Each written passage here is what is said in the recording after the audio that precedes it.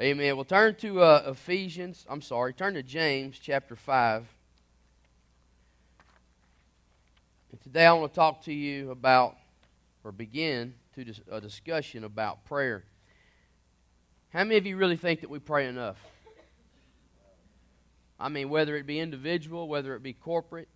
And I'm not only, this isn't just a knowledge transfer. I'm wanting to put a burden of prayer on the individual and also put a burden of prayer on the corporate body that is Gateway Church. Amen? I want to see us become a people of prayer more so. Right? I'm not saying we don't pray at all, but I believe that we can pray more and that we can see more of a, I don't want to call it an effort because it's a great thing that we get to pray. Amen?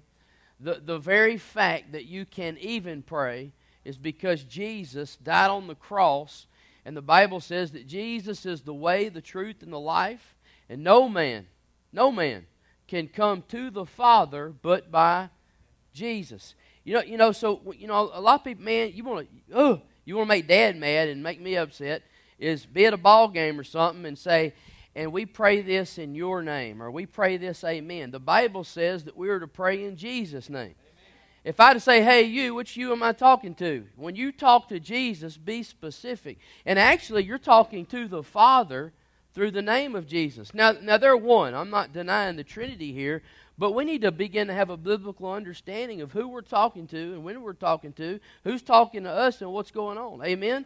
Because God the Father, the Holy Spirit, and the Son, they have places within themselves that deals with us. And so, but the very fact that God so desperately wanted to talk to you, He sent His Son to die on the cross so that you could talk to Him and so that He could talk to you. See, prayer isn't just about talking to God.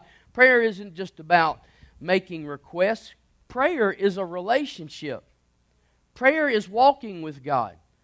I think sometimes we take walking with God as literally just walking quietly. Like, I won't talk to you and you won't talk to me, No, walking and talking coincide with one another. Some people take prayer and they limit it to a certain thing. Prayer is not limited to just asking God for requests. Prayer is not just limited to warfare. Just think about how fun every conversation you ever have with God is a warfare conversation. Man, that becomes burdensome. Because here's the deal. The Lord is a warrior. The Lord is His name. Amen? He fights the battles and we get the victory. All right? Well, so don't even assume that if you're a prayer warrior that you're doing the fighting. No, you're trying to get underneath the shield and protection of the Lord so that He can fight for you. Amen? So it's about walking with God. It's about talking with God. It's about aligning with God for His purposes and partnering with God for His will. It's an alignment of my will, not your will, God. I mean, not my will, God, but your will. Yeah, we better get that one straight. Not my will, but your will. Jesus in the garden, He prayed, Lord, if there's another way. He said, but not my will, but your will, Lord. And so today I want to talk to you about prayer. They say that a day without prayer is a boast against God. It's saying, I don't need you today. I don't need you today, God. Because see, what we're good about praying when we tangibly feel that we need God. What we need to come to terms with is that we need Thee every hour. Every hour I need Thee. Amen. There's a song written about it by somebody who got a revelation that I need God, not just when I have a need, but I always have a need. I always need Jesus to be an intercessor for my soul. I always need God to provide for me. I need God to be protecting me in the front. I need God to be protecting in the rear guard. I need God in every aspect of my life. Because the devil goes to and fro like a roaring lion seeking whom he devours. And he doesn't take naps and he doesn't rest. I need God protecting me at all times. I need God leading me at all times. I need God speaking to me at all times. Prayer is not just a one-way talk. It's a listening. There's a listening part of prayer too. But today I want to talk to you about the fact of why we do not pray. Some of us just lazy. That some people call prayer as it's a spiritual discipline. I have a book called Spiritual Disciplines. It's probably Old book. Dad probably read it when he was in seminary. But it's called Spiritual Discipline. When we say discipline, man, that takes all the fun out of it, right? But what it denotes is this, is that it is something that should be valued. It is something that should be prioritized. It should be something that we commit to do because we understand the importance of it in our lives. I mean, I believe, Paul says, pray without ceasing. I like the way Bill Akey kind of shared with me. Bill Akey that came and did the presbytery a few weeks ago, he's part of the prayer prophetic ministry at Gateway. And he says that what we need to do is when we get up in the morning, we need to acknowledge God is there, and we need to be aware of that until we go to bed at night. That's the kind of prayer life that we need to live. Just acknowledging and being aware of the presence of God all day long. It isn't like a designated time, it's a lifestyle. It's an everyday thing. The other day when, every time we get on top of an elevated surface now, Dad shouts, "Woo!" And the first couple times everybody's like, "What are you doing?" And Dad's like, "What does it say?" "I'm shouting from the rooftops." From the rooftops I will proclaim. We were putting the roof on his new house the other day, and we're up there nailing tar paper, and Dad just gets up at the very peak and he goes, "Woo!" And so we all went, "Woo! Thank you, Jesus," So we're the crazy people that shout from the rooftops in Honey Island. But hey, I saw an eagle fly over my place yesterday. That must have meant something, right? How many times I've never seen an eagle in East Texas, I don't think. Yeah, over my side of the property, right where my house is going to go. And saw a deer. Saw a deer. All those crazy kids were playing in the yard. Yeah, there was a deer standing in my yard, 50 yards from a bunch of crazy people making noises. So why would we not pray as we should? Some of it's just unbelief. We don't believe God's going to do anything. Some of it's just laziness. Some of it's because we got other things that we rely on more than God. And that's why God is not important to be present with us at all times and in all circumstances. But I believe that we pray more so because of unwillingness due to ignorance. Even a non-Christian knows, in general, what prayer is. Even, most of us that have come to church, we've seen prayers enough to where we know, okay, it's a prayer. You know what? You should not have a degree in how to pray. Amen? You should have a faith to pray. You should say, "God, I need you. I want to seek you. I want to know you. I want to hear from you." It should be a desire more than a skill. But can we grow in the skill of prayer? Yes, we can. But we should not limit it. We always talk about this. People look at more about their ability than their availability. Are you making yourself available to speak to our Father, to our God, to our Lord? Are you making that a priority? Are you available? We live in a world right now where it's like hard to get people together because they're just not available. And God every day is saying, "Hey, when are you going to make yourself available?" I think it was Martin Luther, the one that started the Reformation and in Germany, and he said that I have too much to do that I cannot afford to not pray 3 hours in the morning. Now, I'm not saying you have to pray 3 hours in the morning, but what his point is that I'm so busy and I have so many responsibilities and I have so many things to do that I can't afford to not stop and pray before I do all these things. Why? Because God will make all these things come to pass. Because we need God lighting our direction and speaking to us and giving us the ability and the glory and in the victory to do these things. But in James chapter 5, verse 16, it says, "Therefore, confess your sins to one another and pray for one another that you may be healed." And this is after where he talks about call upon the elders of the church to pray for you if you're sick. Let me tell you something. This is how it works. You're sick, you call upon the elders. We're not supposed to call upon you. We see this so many times. We see somebody come up to the elders and said, "Hey, would you pray for so-and-so?" It happens sometimes in the middle of the service. The requirement here is the sick one calls upon the elders. So if you are sick or lame or whatever it is, the Bible says you call upon the elders to pray. You see what I'm saying? It's important there. And then the elders will pray, anoint you with oil, lay their hands. We got some good smelling oil, by the way. And I'm going to start wearing it as a cologne. And, that's the way it's supposed to happen. Then it goes on to say, confess your sins one to another. Pray for one another that you may be healed. The prayer of a righteous person has great power in its working. Do we believe that, though? because we don't believe we're special enough. Well, listen to this. Verse 17 says, Elijah, how many of you know who Elijah was? Dude, Elijah was a stud muffin. This dude was bad to the bone. This dude cut the heads off of 400 prophets of Baal.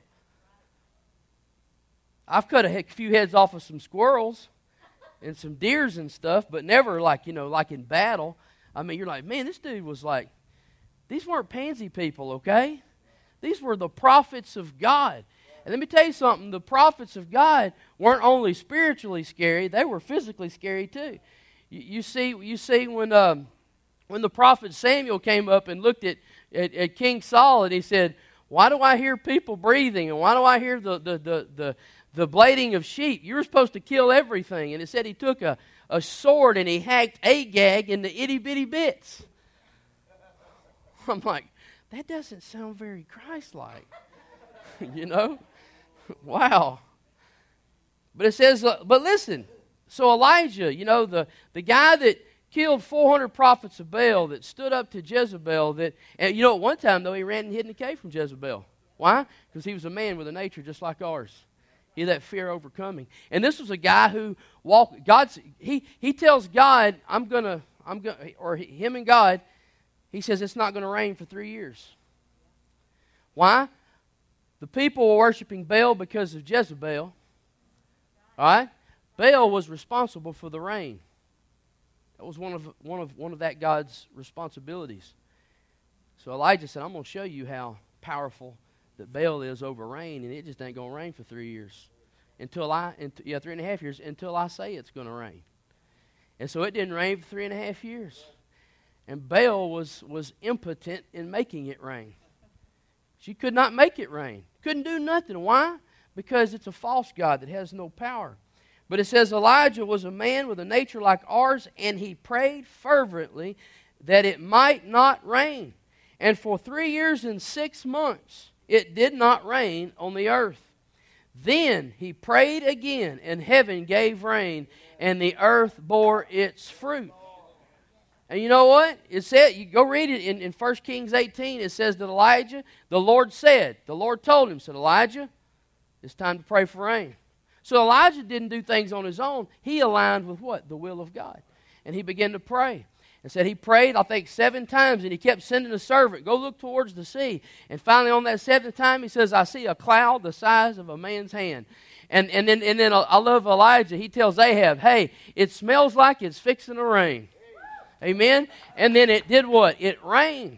But in the midst of that drought, God was working on the hearts of people. He was killing all the prophets of Baal. And God was becoming the God of Israel once more. That's what He was doing. Why? Because that is the will of God. He wants to be our God. He wants us to be His people. Amen?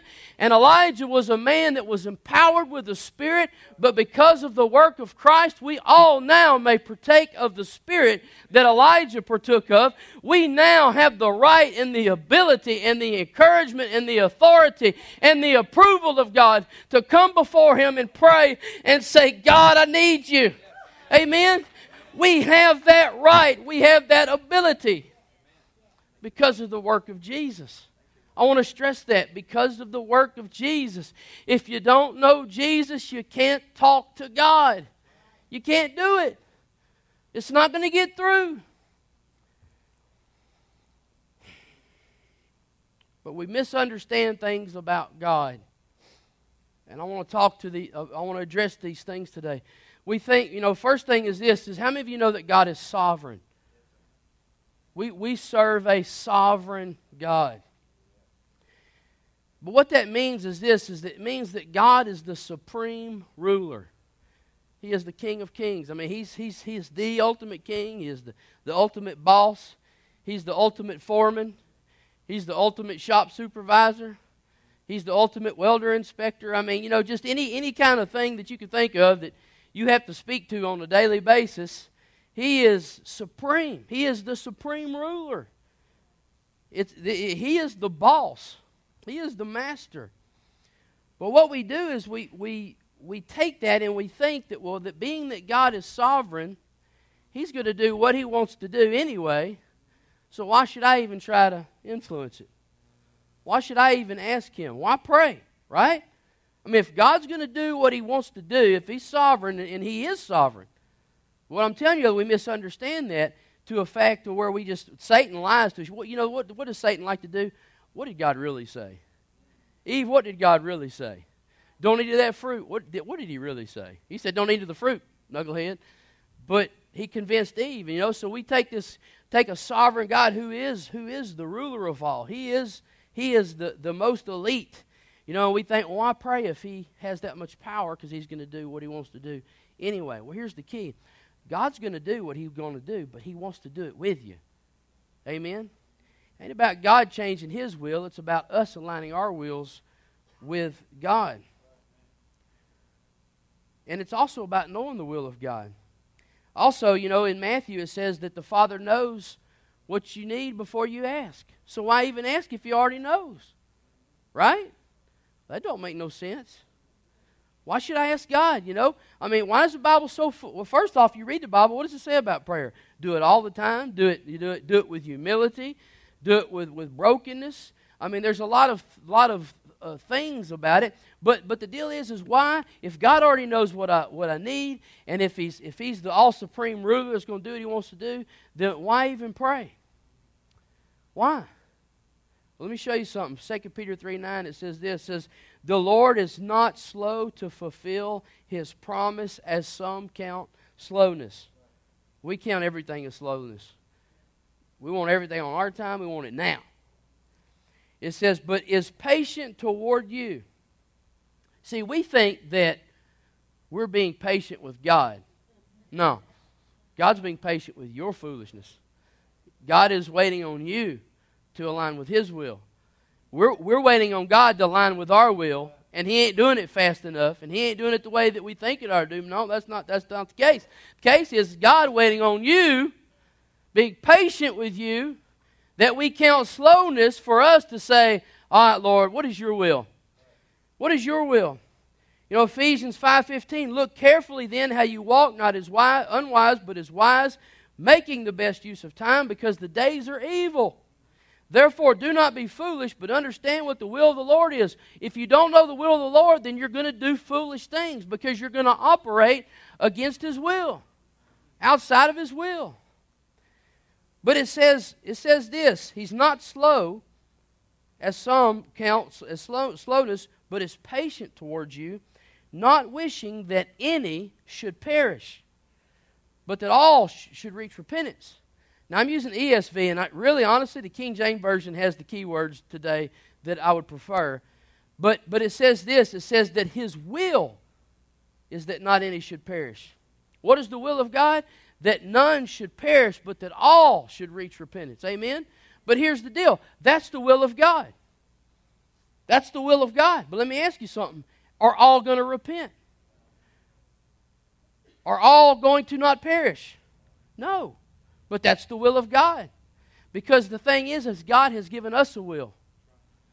See, God has a will, and it's what's important.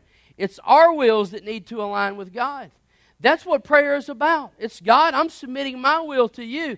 God, you're going to accomplish. You're going to execute justice. You're going to save the world. Lord, you're going to do your thing. You're going to reign, Lord. You're going to prove who is worthy of glory. But the question is do I want to be in on that? Do I want to be in on that? Do I want to be a part of that? And I'm going to tell you what, if you're a believer, if the Holy Spirit is within you and around you, you should desire to seek that. That should be a part of your intent in life, is to partner with God, as Gary Stewart calls it, to see His glory manifest to the world. Amen? Because I know this, that the best for Chad West is to be aligned with the will of God. I'm not smart enough to create my own perfect destiny and to create my own perfect life. See, your will is what needs to change. We need to know God's will. He is sovereign. He's the boss. We ain't. That's part of the humility of coming and saying, hey, I don't want to be the boss anymore. You can be the boss. When we repent and accept Jesus. But God is a supreme ruler. But we pray so that we can align with Him. We pray so that we can be a part of what He's going to do. Amen? not just flail and fail off to the side. We want to be a part of what God. Well, if I want to be on the fire team, I want to be on God's fire team. If I want to be a part of an army, I want to be a part of the army of God. I want to be a part. Who in the heck ain't going to choose the winning team if they know what the winning team is, right? I mean, you guys try to do it every day. Y'all try to forecast it in this in the football thing. You know, what do you call that? Fantasy football. You know, that's what you do. You're trying to guess and assume which one's going to win. But let me tell you something. There ain't no fantasy about who's going to win in the end, because God has already secured His victory through Jesus Christ. We already know the outcome, and it's a reality now. Amen? We're on the winning team. And so the sovereignty of God. Yes, God has a will, and it's going to happen, but here's the deal. Our will is what we need to think about in God's sovereignty. We need to realize that our wills need to partner with His. Our wills need to change to fit His will. The second thing is the immutability of God. Now, somebody give me you can't. You've already been in seminary, but I mean the immutability of God. How many of you know without saying it? How many of you know what the immutability of God is? Butch knows. Why? Because Butch reads a lot. Knowledge is power. You know? But here's the deal. How come y'all don't, nobody knows what immutability is? It is the I don't know how to properly say this. It is the unchangingness of God. God doesn't change. And you're like, well, if God doesn't change, why ask Him to change something in my life? You see the conundrum we find ourselves in? If God doesn't change, then why pray to Him to change things in my life? It's because of this. God's character doesn't change, but God's mind can change. God can change His mind. And what makes God change His mind? When my will aligns with His. When my desires become His desires.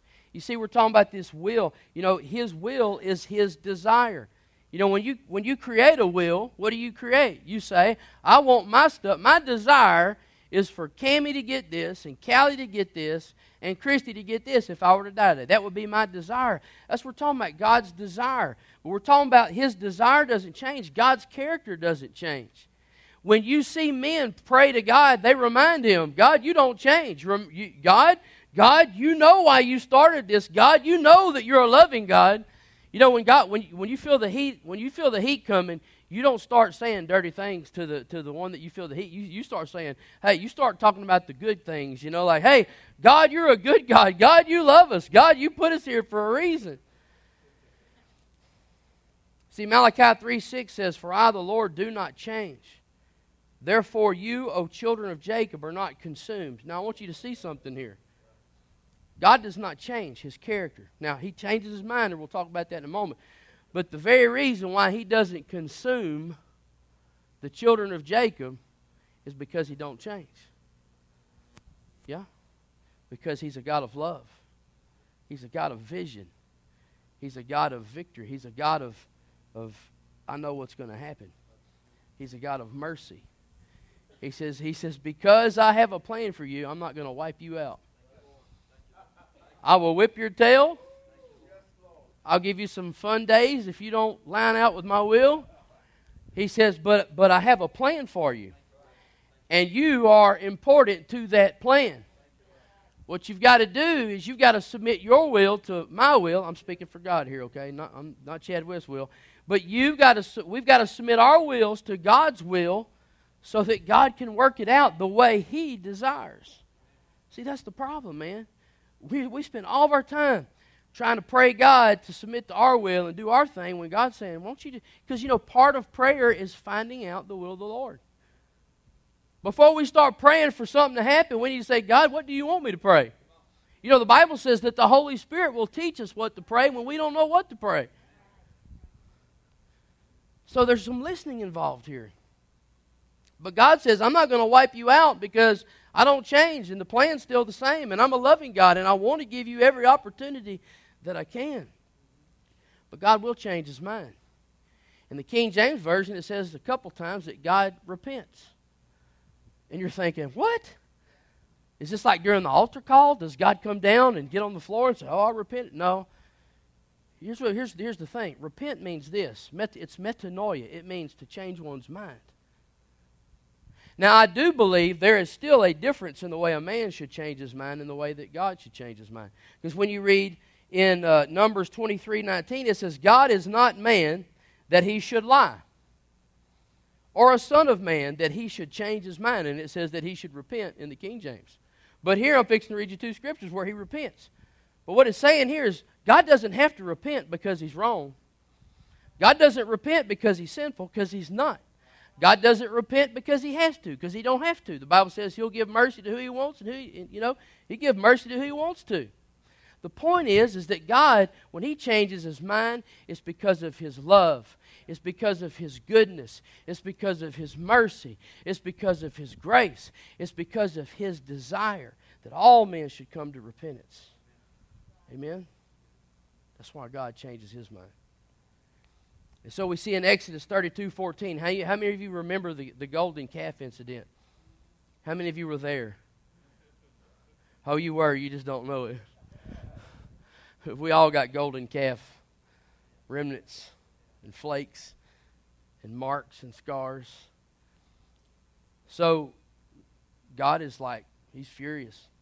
He is righteously indignant that these knuckleheads, that I just did all that I've done, all the feeding of you, the taking care of you, the blessing you, the killing off all your enemies, the giving you a cloud of fire by day, giving you my presence. I mean, just giving you, you have been dead gum, just without me, you've had nothing. And now Moses leaves for 5 seconds and you're out there worshiping a golden calf. Like you just created a God out of nothing. You just created something. And then Moses in Exodus 32, Moses consults God. And he didn't call God a dirty name. He didn't bow up on God, but he did this. He reminded God of who he was. He addressed the character of God. Our Father who art in heaven, hallowed be thy name. Your kingdom come, your will be done on earth as it is in heaven. See, that's what Jesus was saying. When we pray, we need to acknowledge God for who he is. And the only way we know who he is by reading the scriptures to know who he is. See, reading scripture is just as important to prayer as talking to God. Because it tells us how to pray, and it teaches us who we're talking to. It teaches us how we have the ability to talk to him. Amen? And so we pray to God. We're like, God, you're a good God. Lord, you're a loving God. You're a merciful God. Lord, I'm an idiot. And Lord, I know you have a purpose for me, God, and I need you to show me how to get there, God. I need you to make a way for me, God. Lord, I need you to protect me as I journey there, God. Lord, I need you to provide me as I go there. And God knows our hearts. And Moses got up there in humility and just pled with God. And it says in Exodus 32:14, and the Lord relented. In King James Version it says repented. Some versions it says changed his mind. It says, from the disaster that he had spoken of bringing on his people. Because he was going to disaster them. But he didn't.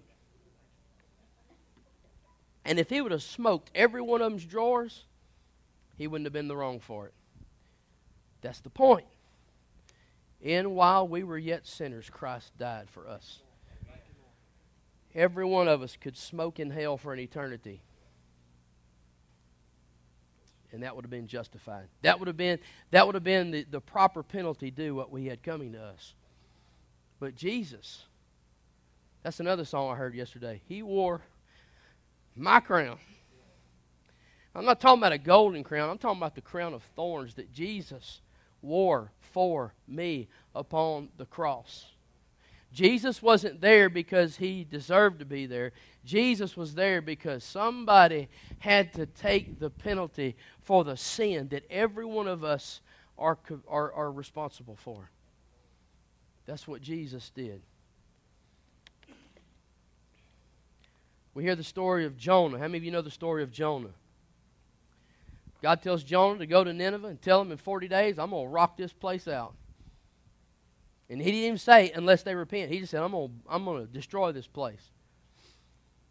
And so, of course, Jonah has his own issues. He runs away and gets on the ship and said that the people rowed hard. Let me tell you something. When you run from God, I don't care how many oars you got and how many people you got cheering you on and how many people you got rowing for you. You ain't getting nowhere.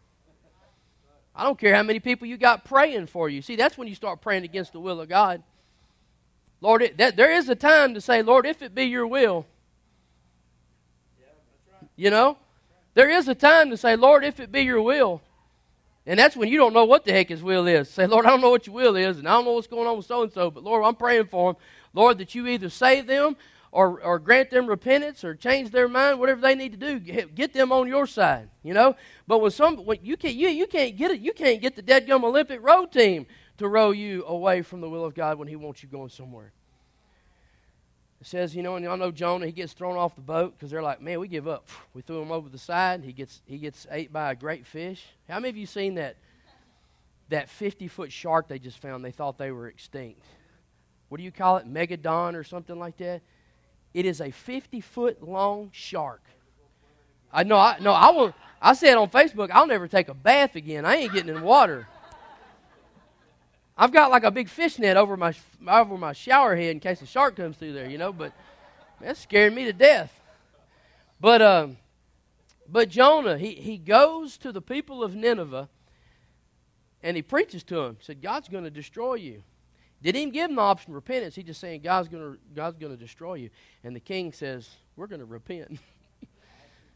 You know what's cool? It's cool about like in the Viking days and stuff. You know, back then the king like, hey, we're Christians today.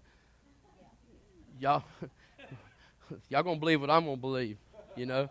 I don't really know. That's kind of weird to see how that worked out. But, I mean, you know, the king said, hey, y'all better stop this foolishness. We don't want God destroying the place.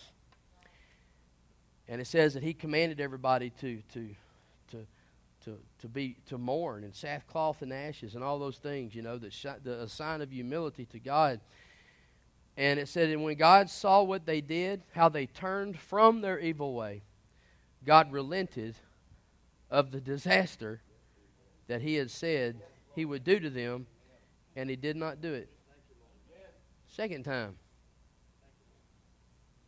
So here's the deal. God can change his mind when it's good concerning his will.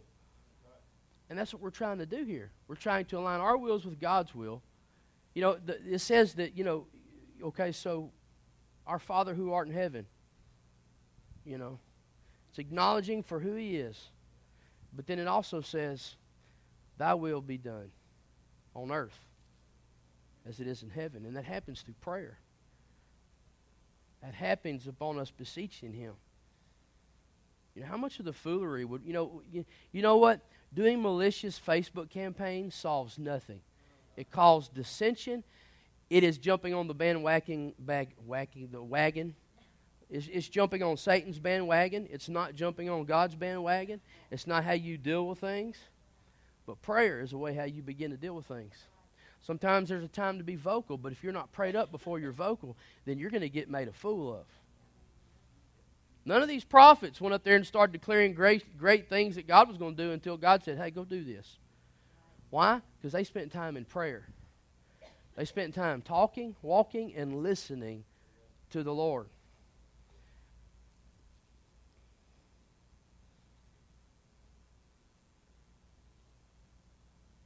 Ezekiel 22:30 says this. And I sought for a man among them. So God's looking at Israel. Israel is just utterly evil. Israel is doing wrong to each other. They're just defiling all the things that God taught them. It's gone crazy. This is like probably one of the worst situations Israel's ever been in. And Ezekiel prophesies and says this of God. He says, and I sought for a man among them. Just one person, who should build up the wall and stand in the breach before me for the land. Just one person, one individual that would cry out to me and pray to me for the sake of all this foolishness, that I should not destroy it. Is there a Moses here? Is there an Abraham here? Is there a David? Is there a William, a Mickey, a Jessica, a Christy? Is there anyone here that would just cry out to the Lord? Is there one person that believes that God can do anything in the midst of this situation? He says that I should not destroy it, but I found none. Therefore I have poured out my indignation upon them, I have consumed them with the fire of my wrath. I have returned their way upon their heads, declares the Lord God.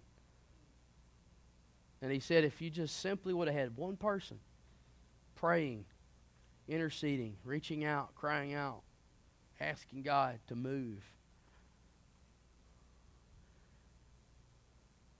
then this wouldn't have happened. You see, guys, we can pray like Elijah. Elijah was a great man of God, but he was a natural man just like us. He had fears, he had concerns. But man, to live that type of life where you can go hide in the woods and God will deliver you water and food and meat and bread by the ravens. I know a man one time who prayed for food on Thanksgiving and a turkey came floating down the river. That stuff can still happen today. I've seen times where me and Christy, it made no sense absolutely how we were existing financially. It was just God.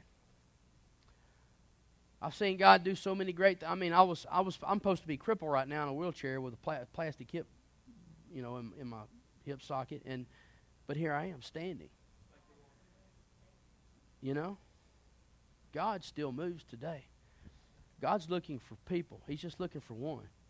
See, I want our whole church to become a church of prayer, but right now I'm like, will you be the one? Will you personally be accountable and responsible? Listen, I'm not asking you to do some arduous task.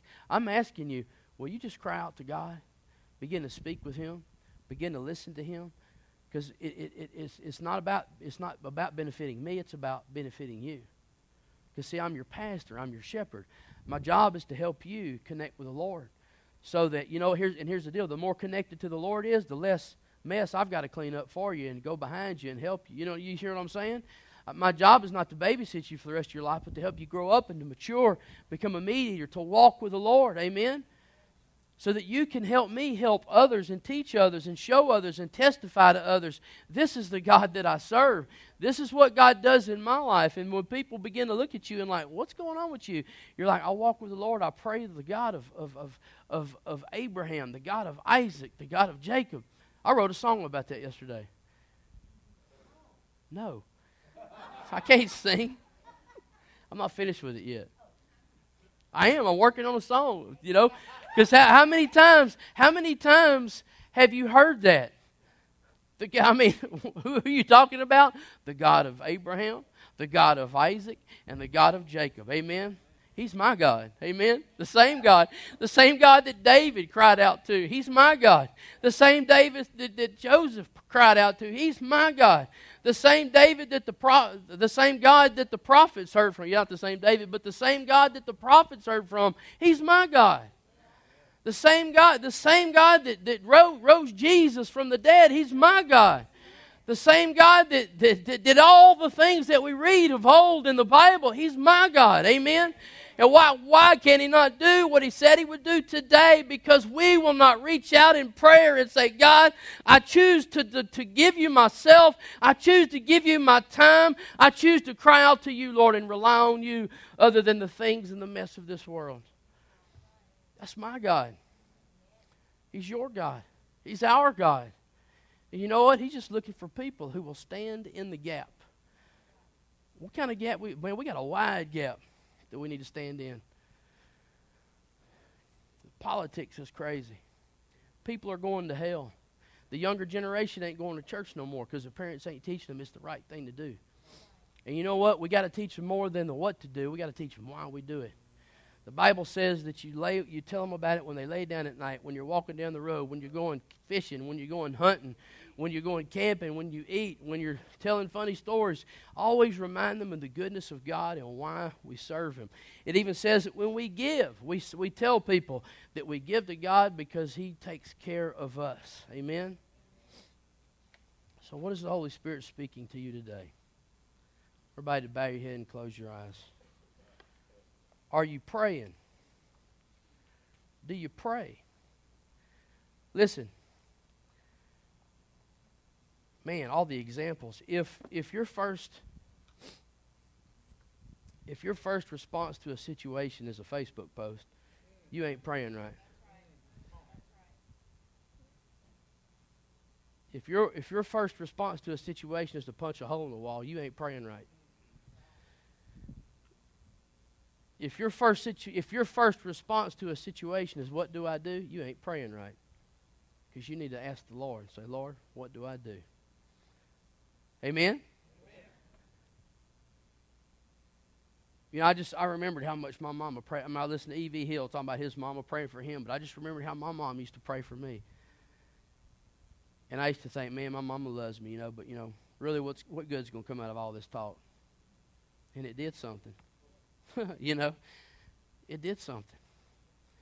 I heard a story of a man the other day. He was a missionary. Man, he was a man of prayer. And, I could say a lot of other things about him, but he had, when he got saved, he was in seminary and he was lost. And he got saved in seminary. He went to missionary school, actually, and they wouldn't affirm him as a missionary because his life was so bad up to that point. Apparently he was a drunkard, a whoremonger. Apparently he was just outwardly just a bad person, to worldly standards. So when he got saved, a friend of his chose not to. And it said, so he ended up, God led him. He said he'd pray and God would lead him here and here, and he ended up going to Africa. And even today, and this was in the 1800s, I think, he had opened more orphanages than had ever happened, even up to today's standards. Still a record.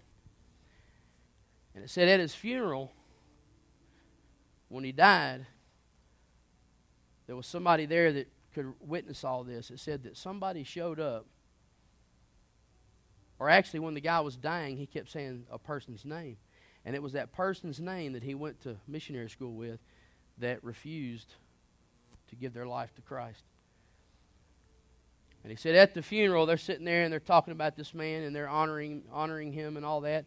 And they said this gentleman walked in the back door and he knelt down at the casket and he gave his heart to Jesus right there. And before the man died, he told the guy that witnessed this, he says, I've prayed every day for 60 plus years that my friend would give his heart to Christ. And the day that they laid him in the ground, his friend shows up and gives his heart to Christ. That is the fervent, never ceasing prayer of a righteous man. Yeah. So let me ask you something. Do you feel like you're up to snuff as a prayer? And hear me out. Don't make this a works thing. Don't make this a, Lord, I've got to go do CrossFit for an hour. No. Become a prayer. And I believe this, the best way to learn to pray is to pray. God will show you, and God will teach you, and God will guide you. But we need to become people of prayer. Amen? Because I feel like a dang fool that doesn't have much to say in a lot of situations. I'm like, God, what do we do? And a lot of the problem is this, is we just haven't prayed about it.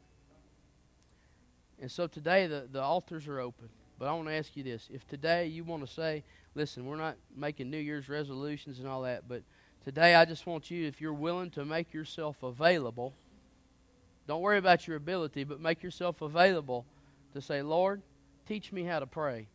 I want you, as we stand and Sharisa leads us, if you would, just come today to the altar and say, Lord, teach me how to pray.